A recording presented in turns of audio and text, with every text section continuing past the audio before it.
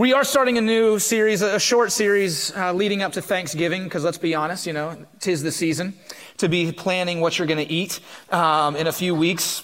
And I just want to reiterate too what Josh said. Next Sunday is the last Sunday for Beam. We do have some food. Thank you so much for those that brought it this Sunday. Next Sunday is it. And so make sure to remember to bring. You can bring it throughout the week, this week as well. But we're going to be talking about stories where Jesus is at the table. All right, where Jesus is at the table with others around him, and just the profoundness of what is going on in these stories. But before we even get to that, I want to read out of Genesis chapter 1. Let's go all the way back to the beginning this morning and read about food. Starting in verse 26.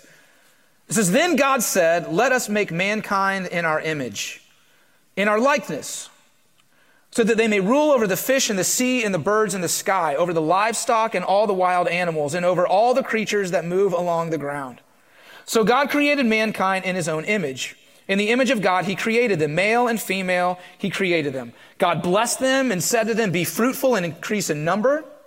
Fill the earth and subdue it. Rule over the fish in the sea and the birds in the sky, and over every living creature that moves on the ground.' Then God said, 'I give you every seed-bearing plant on the face of the whole earth, and every tree that has fruit with seed in it. They will be yours for food. And to all the beasts of the earth, and all the birds in the sky, and all the creatures that move along the ground, everything that has the breath of life in it, I give every green plant for food.' And it was so. God saw all that he had made, and it was very good. And there was evening, and there was morning, the sixth day." And then if we skip all the way to Genesis 2, it continues this conversation about food, starting in verse 8. "Now the Lord God had planted a garden in the east in Eden, and there he put the man he had formed. The Lord made all kinds of trees grow out of the ground, trees that were pleasing to the eye and good for food. In the middle of the garden were the tree of life and the tree of the knowledge of good and evil." Okay, so why do I read this before we even begin? Because we need to understand that God's intention from the very beginning of creation was for us to eat with him, right? He created, think about this, he created the world with our appetite, our literal appetite in mind. He wanted to give us good food, right? And so he did. He gave us, it says, what he created, it was very good. All right, so the food that he gave for us, the food that he created for us, was really good food. So all you foodies out there, when we get to heaven, it's going to be good food, right? But here's the thing. He created this food for us to eat so that we could eat with him. All right, the whole beginning of creation was for us to dine with him. All right, not apart from him. And so when we talk about food here at Beaches Chapel, which we do, we have to understand that eating together is a very biblical and godly principle. It is not something that we just do because we like to eat. All right, there is real godly principle from the very onset, from the first chapter of the Bible, about the importance of food in our lives.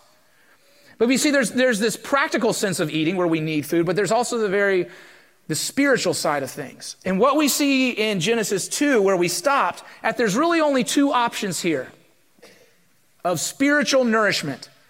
There's the tree of life.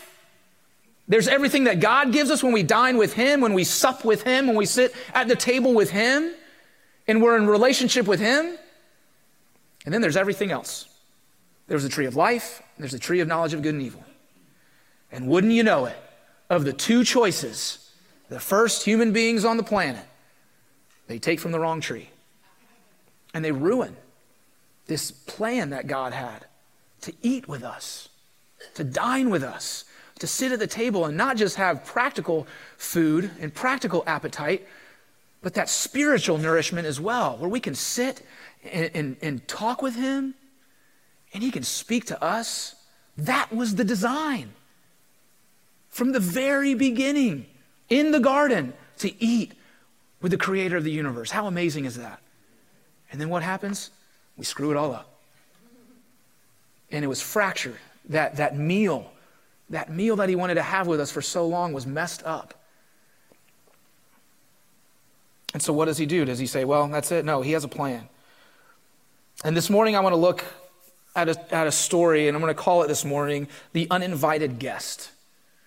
The uninvited guest. And I believe there are many of us, I would say even all of us, at one time or another, maybe this morning, maybe earlier in your life, in your walk with the Lord, where you very much felt like an uninvited guest when you approached Jesus' table. When you came to church on a Sunday and it was, I hope no one's reading my mail because I'm not really sure I should even be here. Because of the baggage that we carry in, the baggage that we lay on the table when we sit and try and have a meal with Jesus. And we're afraid that he's going to say, because of that baggage, no, you can't sit at this table. Seats taken. Can't sit here, right? Nobody? Thank you. All right, thank you. Somebody. Forrest Gump. But because of all this stuff that we walk into the room with, the things that maybe we are carrying from years ago, we feel like an uninvited guest at Jesus' table. And I want to look at how we then handle that.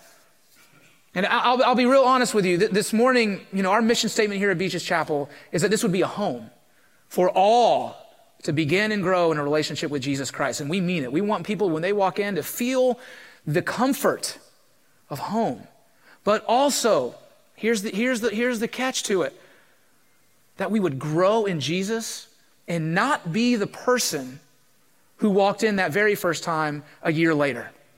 Because if that is our testimony, if we've been coming here and we're a part of this body and we're a part of this family and we call this place home, but we haven't really changed in a year, either two things are at fault. Either the church, myself, and our team are at fault, or you've just been coming and sitting at a distance and not really participating in putting into practice what we're speaking about and singing about every Sunday. See, we want growth. We want to grow here together and not be the same person. And how that happens, the very first step is all about what we're talking about this morning.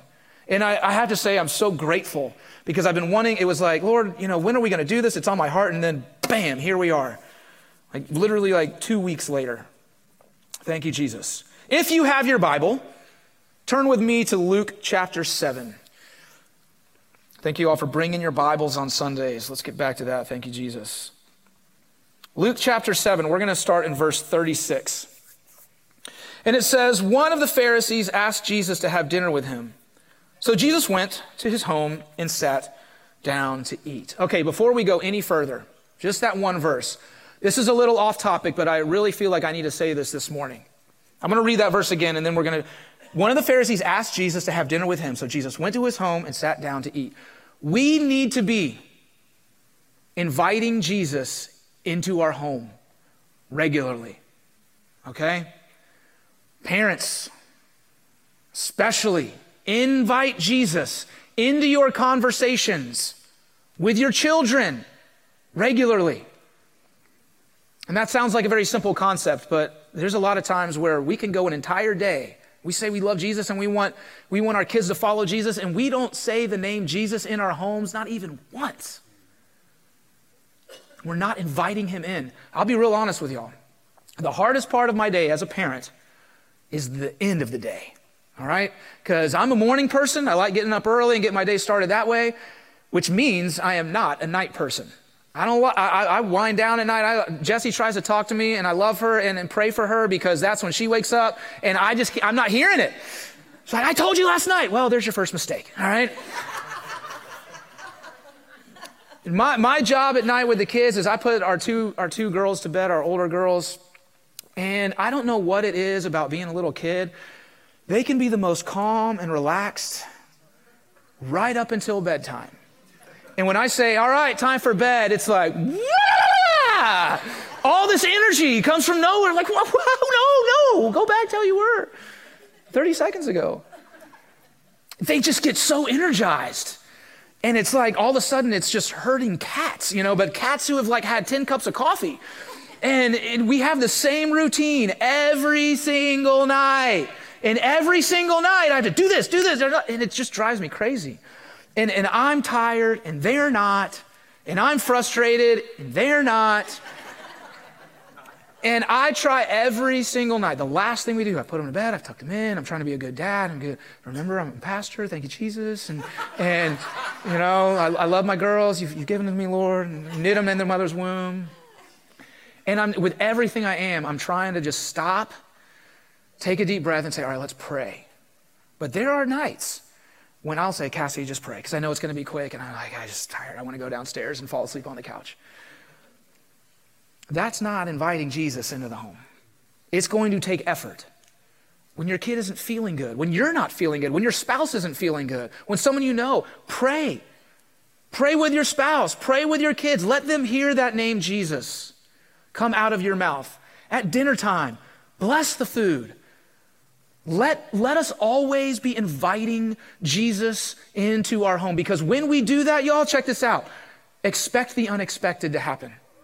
Expect the unexpected to happen in your very home. I know that there's a lot of us in here that are believing things for our family, that are believing things for ourselves, and yet we keep Jesus at the front door, and we don't let him in. Let's let him into our homes.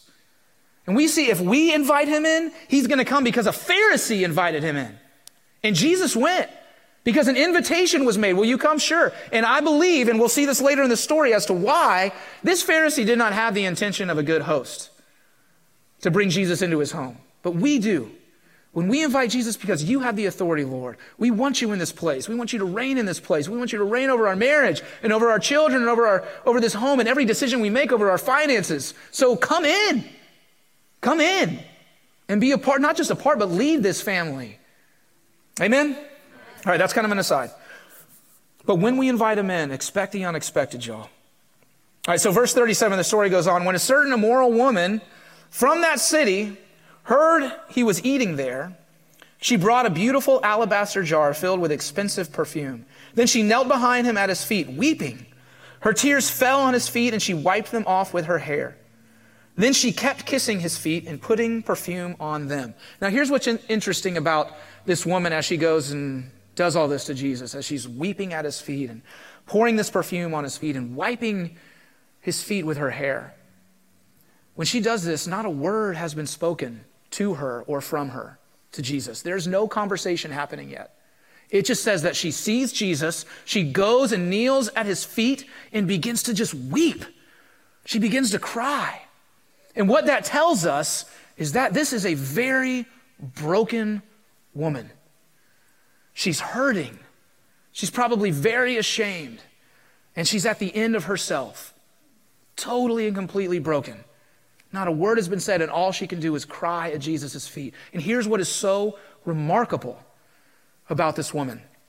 She's broken. She's hurting. More than likely, she's ashamed because she knows exactly what all these men at this table are saying about her, that she's a sinner and she's whatever. But here's what's so amazing. And listen to me, y'all. Listen. She doesn't let any of those things stop her from approaching the table where Jesus is sitting. She doesn't let it stop her. As a matter of fact, she goes right towards it. She goes right towards Jesus in her brokenness, in her hurting, in her weeping and just crying. She goes right to Jesus. And this is where the story gets really good. Verse 39, when the Pharisee who had invited him saw this, he said to himself, in other words, he's thinking this, if this man were a prophet, he would know what kind of woman is touching him. She's a sinner. Wow, astute observation, Mr. Pharisee, right? He's saying if Jesus was who he says he was, he would know that this is a very sinful woman. Well, of course she is. But you know what? So are we. So is the Pharisee, but he doesn't realize it yet. He doesn't understand that all have sinned and fallen short of the glory of God. The other thing that you need to understand here about Beaches Chapel is we realize we are all in the same boat. All of us are in the same boat. We need Jesus. Okay? It's like when we have the Pharisees approach, I think about it like this, and just bear with me here. Okay. I'm having a dunk contest with LeBron James in the Impact Center. All right? And he's going to destroy me in a dunk contest. Spoiler alert, okay? I can't dunk, all right? I've come to terms with it. You can too. My pastor can't dunk, all right? I might barely be able to touch the net, and he's going to slam it home. He beats me in that. But if we have a jumping contest to the moon, the fact that he can jump 3 or 4 feet higher than me really doesn't matter, does it?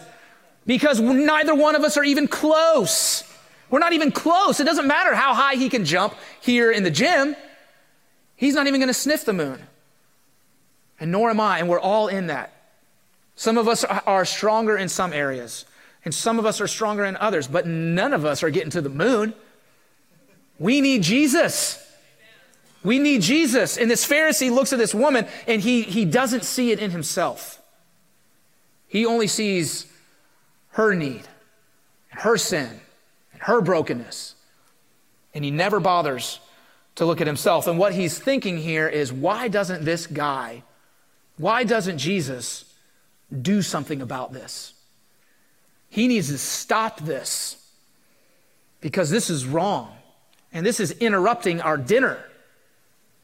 I'll go so far to say this is even a little awkward, right? Why doesn't this guy Jesus stop what is happening here? Does he not see what's going on? And let's just put a pin in that thought really quick, because we're going to go back to that in just a few verses. But just think about that as this Pharisee looks at Jesus and looks at this woman. His thought is Jesus needs to stop this, okay? Verse 40. Then Jesus answered his thoughts. Simon, he said to the Pharisee, I have something to say to you.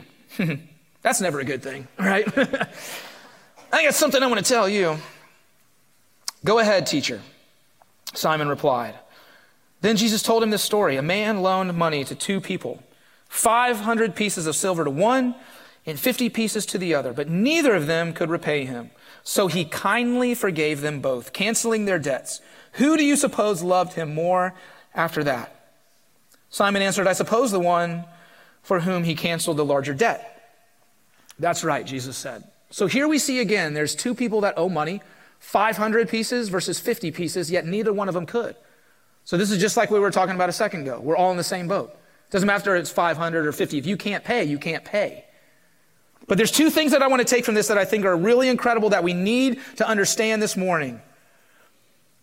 In verse 42, when it says, but neither of them could repay him, it says, so he kindly forgave them. Y'all say kindly. Kindly. There was no bargain.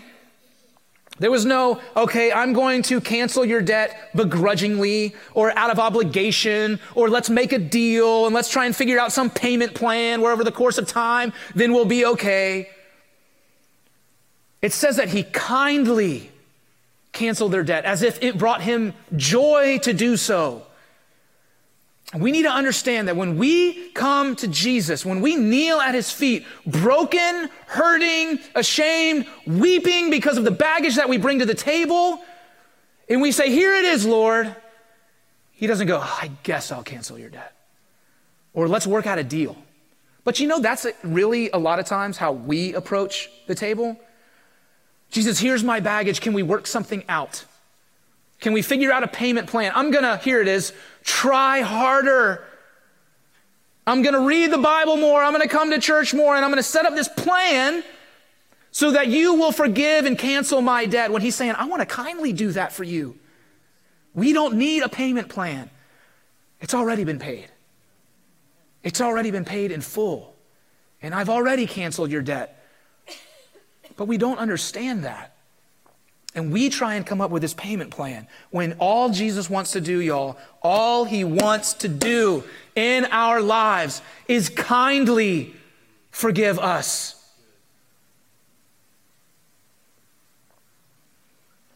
The second thing, which I think is just insanely amazing and profound. In this story, as Jesus, as the one that they owe the debt to, he's not concerned with how much the debt is. He's concerned with who will love him more. You understand that? That is God's concern in our life. He knows there's going to be debt. That's why he died on the cross for us. He knows we're going to mess up. But what his question is, who's going to love me? My goodness, do we ever think about that? Or do we think about it the other way around? I've done this and that. And that's all I'm going to think about when Jesus is going, I just want you to love me. I just want you to love me. But here's the thing, y'all. It's hard to love a Savior that we don't trust. It's hard to love a Savior that we're not honest with. It's hard to love a Savior that we don't allow to be our Savior. Let's keep reading. Verse 44, then he turned to the woman and said to Simon, look at this woman kneeling here. All right, pause right there. Okay, let's go back to where we were before. When Simon is thinking about this woman, and he says, like, if Jesus were this prophet, he would do something, right? He would stop this. And in his mind, he's saying, Jesus needs to do something about it. He needs to see what she's doing. And here's what I love about Jesus. He says, Simon, look at this woman. Jesus actually turns it on to Simon. Simon's saying, Jesus, you need to look at her. And he's saying, no, you need to look at her. I see her. I know exactly what she's doing. You need to look at her. You need to see what she's doing, this broken, hurting, weeping sinner of a woman, and follow her example, Pharisee. It says, when I entered your home, you didn't offer me water to wash the dust from my feet, but she has washed them with her tears and wiped them with her hair. You didn't greet me with a kiss, but from the time I first came in, she has not stopped kissing my feet. You neglected the courtesy of olive oil to anoint my head, but she has anointed my feet with rare perfume. I tell you, her sins, and here it is, y'all, and they are many, have been forgiven. So she has shown me much love. But a person who is forgiven little shows only little love. Then Jesus said to the woman, your sins are forgiven. Here's the thing about this woman. She doesn't just understand her plight. She doesn't just understand that she's in desperate need of a Savior, but she also understands that Jesus is her Savior. And he's sitting at this table in her city. And so she's going to go. And it doesn't matter who is sitting around this table with Jesus. If it's a bunch of pharisaical men who are going to judge her, and all the people that are watching this dinner as well. She knows that she needs a Savior, and more so that Jesus is that Savior. And so she goes and she pours herself onto his feet. And it doesn't matter who's looking. It doesn't matter what they're thinking. She needs a Savior. And if there is any hurdle or confusion or lie that America has to understand, it's that we need a Savior. And there are so many people in this country, especially because we are a wealthy country, that don't think that they need a Savior. I was watching, Jesse and I were watching Moneyball last night. Again, pray for her, right? I've been obsessing with playoff baseball for like 3 weeks. I'm like, hey, how about we watch a movie about baseball? But there's this like really quick passing scene, and if you're not really watching it too close, you might not even catch it. But Brad Pitt's character, he's the GM of this team, and he signs this player who no one else would have signed. And the guy's just thanking him, saying, thank you for giving me a chance. No one's ever given me a chance like this. And then the guy says, I'm going to pray for your family. And Brad Pitt's character just goes, oh, yeah, and just kind of keeps walking. And Jesse just looks at me and she's like, well, that's one way to respond to that. You know? And that, though, is how many people in this country and in this world respond to Jesus. Like, I'm going to pray for you. You want to come to church? Yeah, okay. And they just keep walking. But you know, here's the sad part. There's a lot of people in the church that react that same way. That are way more like the Pharisee than they are the woman. I'm going to sit at the table with you, Jesus, but I'm not going to be really desperate for you. I'm going to converse with you, and I'm going to, quote unquote, entertain you as Jesus, but I'm never actually going to fall at your feet and wipe your feet with my hair.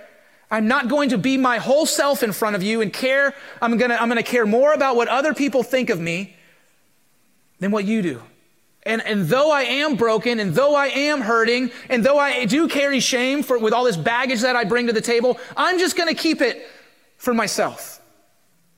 And I'm never going to fully engage in you, even though I'm right here at the table, even though I come to church every Sunday morning, even though maybe even these songs are familiar, whatever it might be. We can never get over that hump of understanding that Jesus is our Savior and He's it. And until we are fully vulnerable with Him, and until we fully trust Him with all of our baggage, our sins won't be forgiven. And listen, this topic of forgiveness and repentance is something I'm just going to tell y'all now. I've already preached on a few times since I started preaching, and you're going to hear it regularly. Because here's why. We need it. We need to be reminded. We need to be reminded of who we are in all of this. And that repentance and going to Jesus with our baggage, it's a beautiful thing. It is a sweet thing. And that is how we love Him more. If you go back to verse 47, Jesus says, I tell you her sins, and they are many. Jesus isn't fooled here. He's not under some preconceived notion that this woman's actually got it all together. Right? He understands that this woman that is at His feet has many sins. But He says, they have been forgiven, so she has shown me much love. It's in the forgiveness of her sins that births her love for Jesus, not the other way around. She approaches Him. She's forgiven. That brokenness is gone. That guilt and that shame is gone. And all she can credit to is Jesus. And so what does she do? She loves Him. He set her free, knowing exactly who she was, not is. She loves Him. I'll just ask you a question and be honest with yourself this morning. Have you been hitting a brick wall? You're like, why can't I grow? This Jesus, are you being vulnerable with Him? Are you allowing Him in to be your true Savior? Verse 49 says, the men at the table said among themselves, who is this man that He goes around forgiving sins? Jesus doesn't even entertain that question. Jesus says to the woman, your faith has saved you. Go in peace. Peace. Not exactly something that she had coming into this dinner, I would imagine, right? She came in crying, uncontrollably sobbing. She leaves with peace. Isn't that what we want? Isn't that what we want in life? We just want peace. We want peace in our workplace. We want peace in our marriage. We want peace with our family and our kids. We want peace. She got it. She got it. Because she knelt at the feet of her Savior. It didn't matter what anyone else was thinking. In her brokenness, she didn't wait to get her act together. She let Jesus do that. Because she knew who He was. She knew He could be trusted. 1 John 1, verses 8 through 10 said, if we claim to be without sin, we deceive ourselves and the truth is not in us. If we confess our sins, He is faithful and just and will forgive us our sins and purify us from all unrighteousness. If we claim we have not sinned, we make Him out to be a liar, and His word is not in us.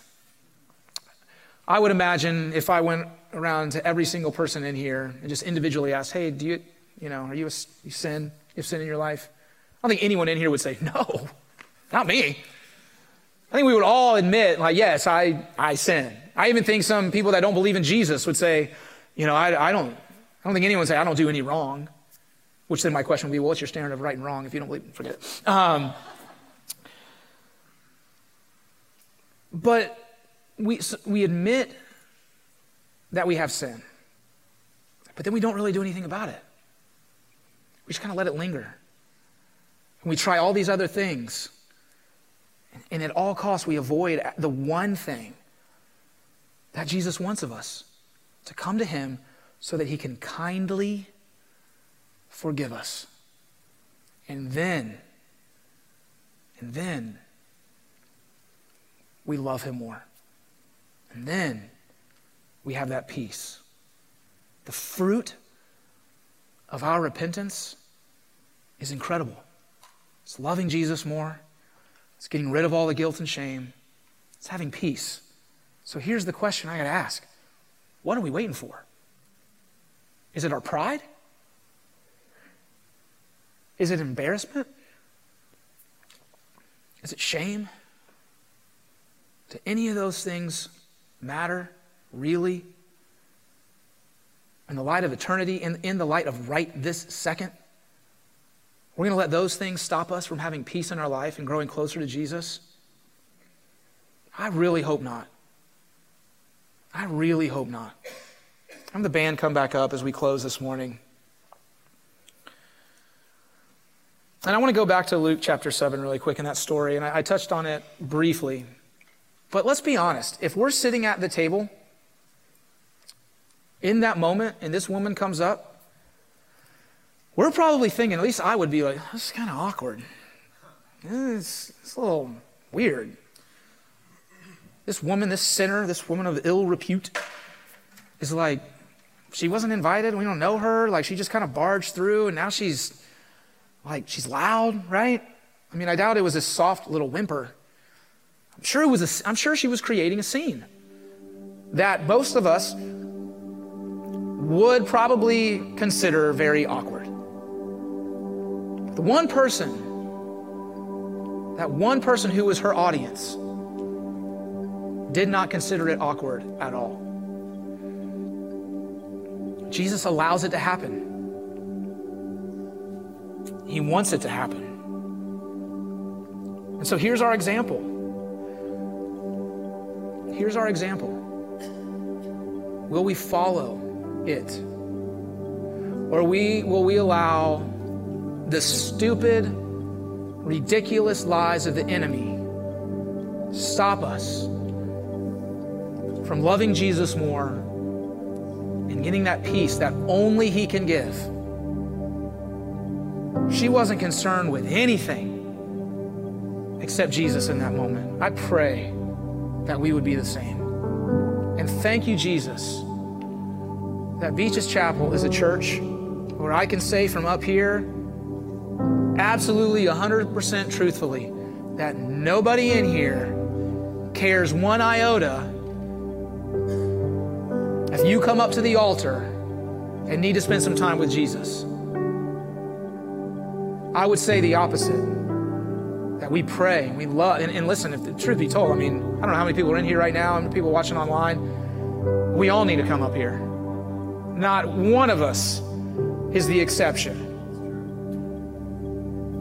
And I want to allow us, wherever you're at, maybe it's hard for you to come up here and kneel if you just need to do it at your seat. But I know there's many of us that, as we talk about this eating with Jesus, that was the original intent from the very beginning of creation, that we're having trouble fellowshipping with Him because of the baggage that we're bringing to the table, and we haven't given it to Him. And maybe you did a couple months ago, maybe you did a few weeks ago, but something new has happened. And there it is again, that brokenness, that shame, that hurt. And if you notice here in this story, the woman still, at least what's chronicled, we don't know if she's ever actually said anything. All she does is she just sits at Jesus' feet and she cries. And she anoints His feet with His perfume and with her tears. And Jesus is able to forgive her because He knows her heart. And there are many times when we approach Jesus and we kneel and we say, God, I don't have the words. Thank you, Jesus, that He can read our minds and He knows our hearts. And so let's stand this morning. And I just want to encourage you, for those of us in here that just need to get right with the Lord. And listen, I'll even open it up to more than that. You need a word from the Lord. You just need to be with your Savior because you need Him. And we all need Him. We're going to worship, and it's going to be open. Up here, your aisle's open, your seat, whatever it takes. Don't let this moment pass. If you're watching at home, don't let this moment pass. Get on your living room floor if you have to, whatever. But just know that when we approach Jesus with our sin or whatever else, He kindly forgives us, and he cancels our debt because he already did so on the cross. And I want to say this as well. If there's those of us, anyone in here, in this room or watching online, and you haven't received Jesus as your Savior, you haven't fully given him all, and this is your moment to just give it all to Jesus. Say, I believe. Be my Savior. I'm tired of trying to do it myself. I'm tired of walking in guilt and shame. I'm tired of all that it comes with. Be my Savior. You can do that in your own words, in your own language, whatever, in your own heart. Take this moment to receive Jesus and let him cancel your debts forever. Father, I thank you so much, Lord, that you are an approachable God. That when Jesus hung on the cross and he breathed his last breath and that curtain was torn in the temple, it was done. And you said, come on in. Come in. I'm sitting at the table and there's a seat for you. Father, I pray right now for courage. I pray right now for trust to increase, Lord. And for those of us in here that just need to give it to you, whatever it is, whatever our mess is, whatever stresses or worries or sin, God, that we've been carrying around, that we would lay it at your feet. And in Jesus' name, we would leave it there. And we would understand, Lord, that you are waiting to kindly forgive us. And that in doing so, Lord, we're going to love you more. We're going to receive that peace. And we're going to return, God, we're going to return to the original intent of it all. And that's to be with you, to dine with you, and to be in relationship with you, to sit at your table, knowing that we belong there, that it wasn't an accident. God, we give you this time. And Holy Spirit, I ask that you would move and that you would break chains and that you would set people free. And God, whatever bondage that we walked in with, that we would leave it here and that we would be lighter and secure in you as we leave this place this morning. In Jesus' name we pray. Amen. Let's worship.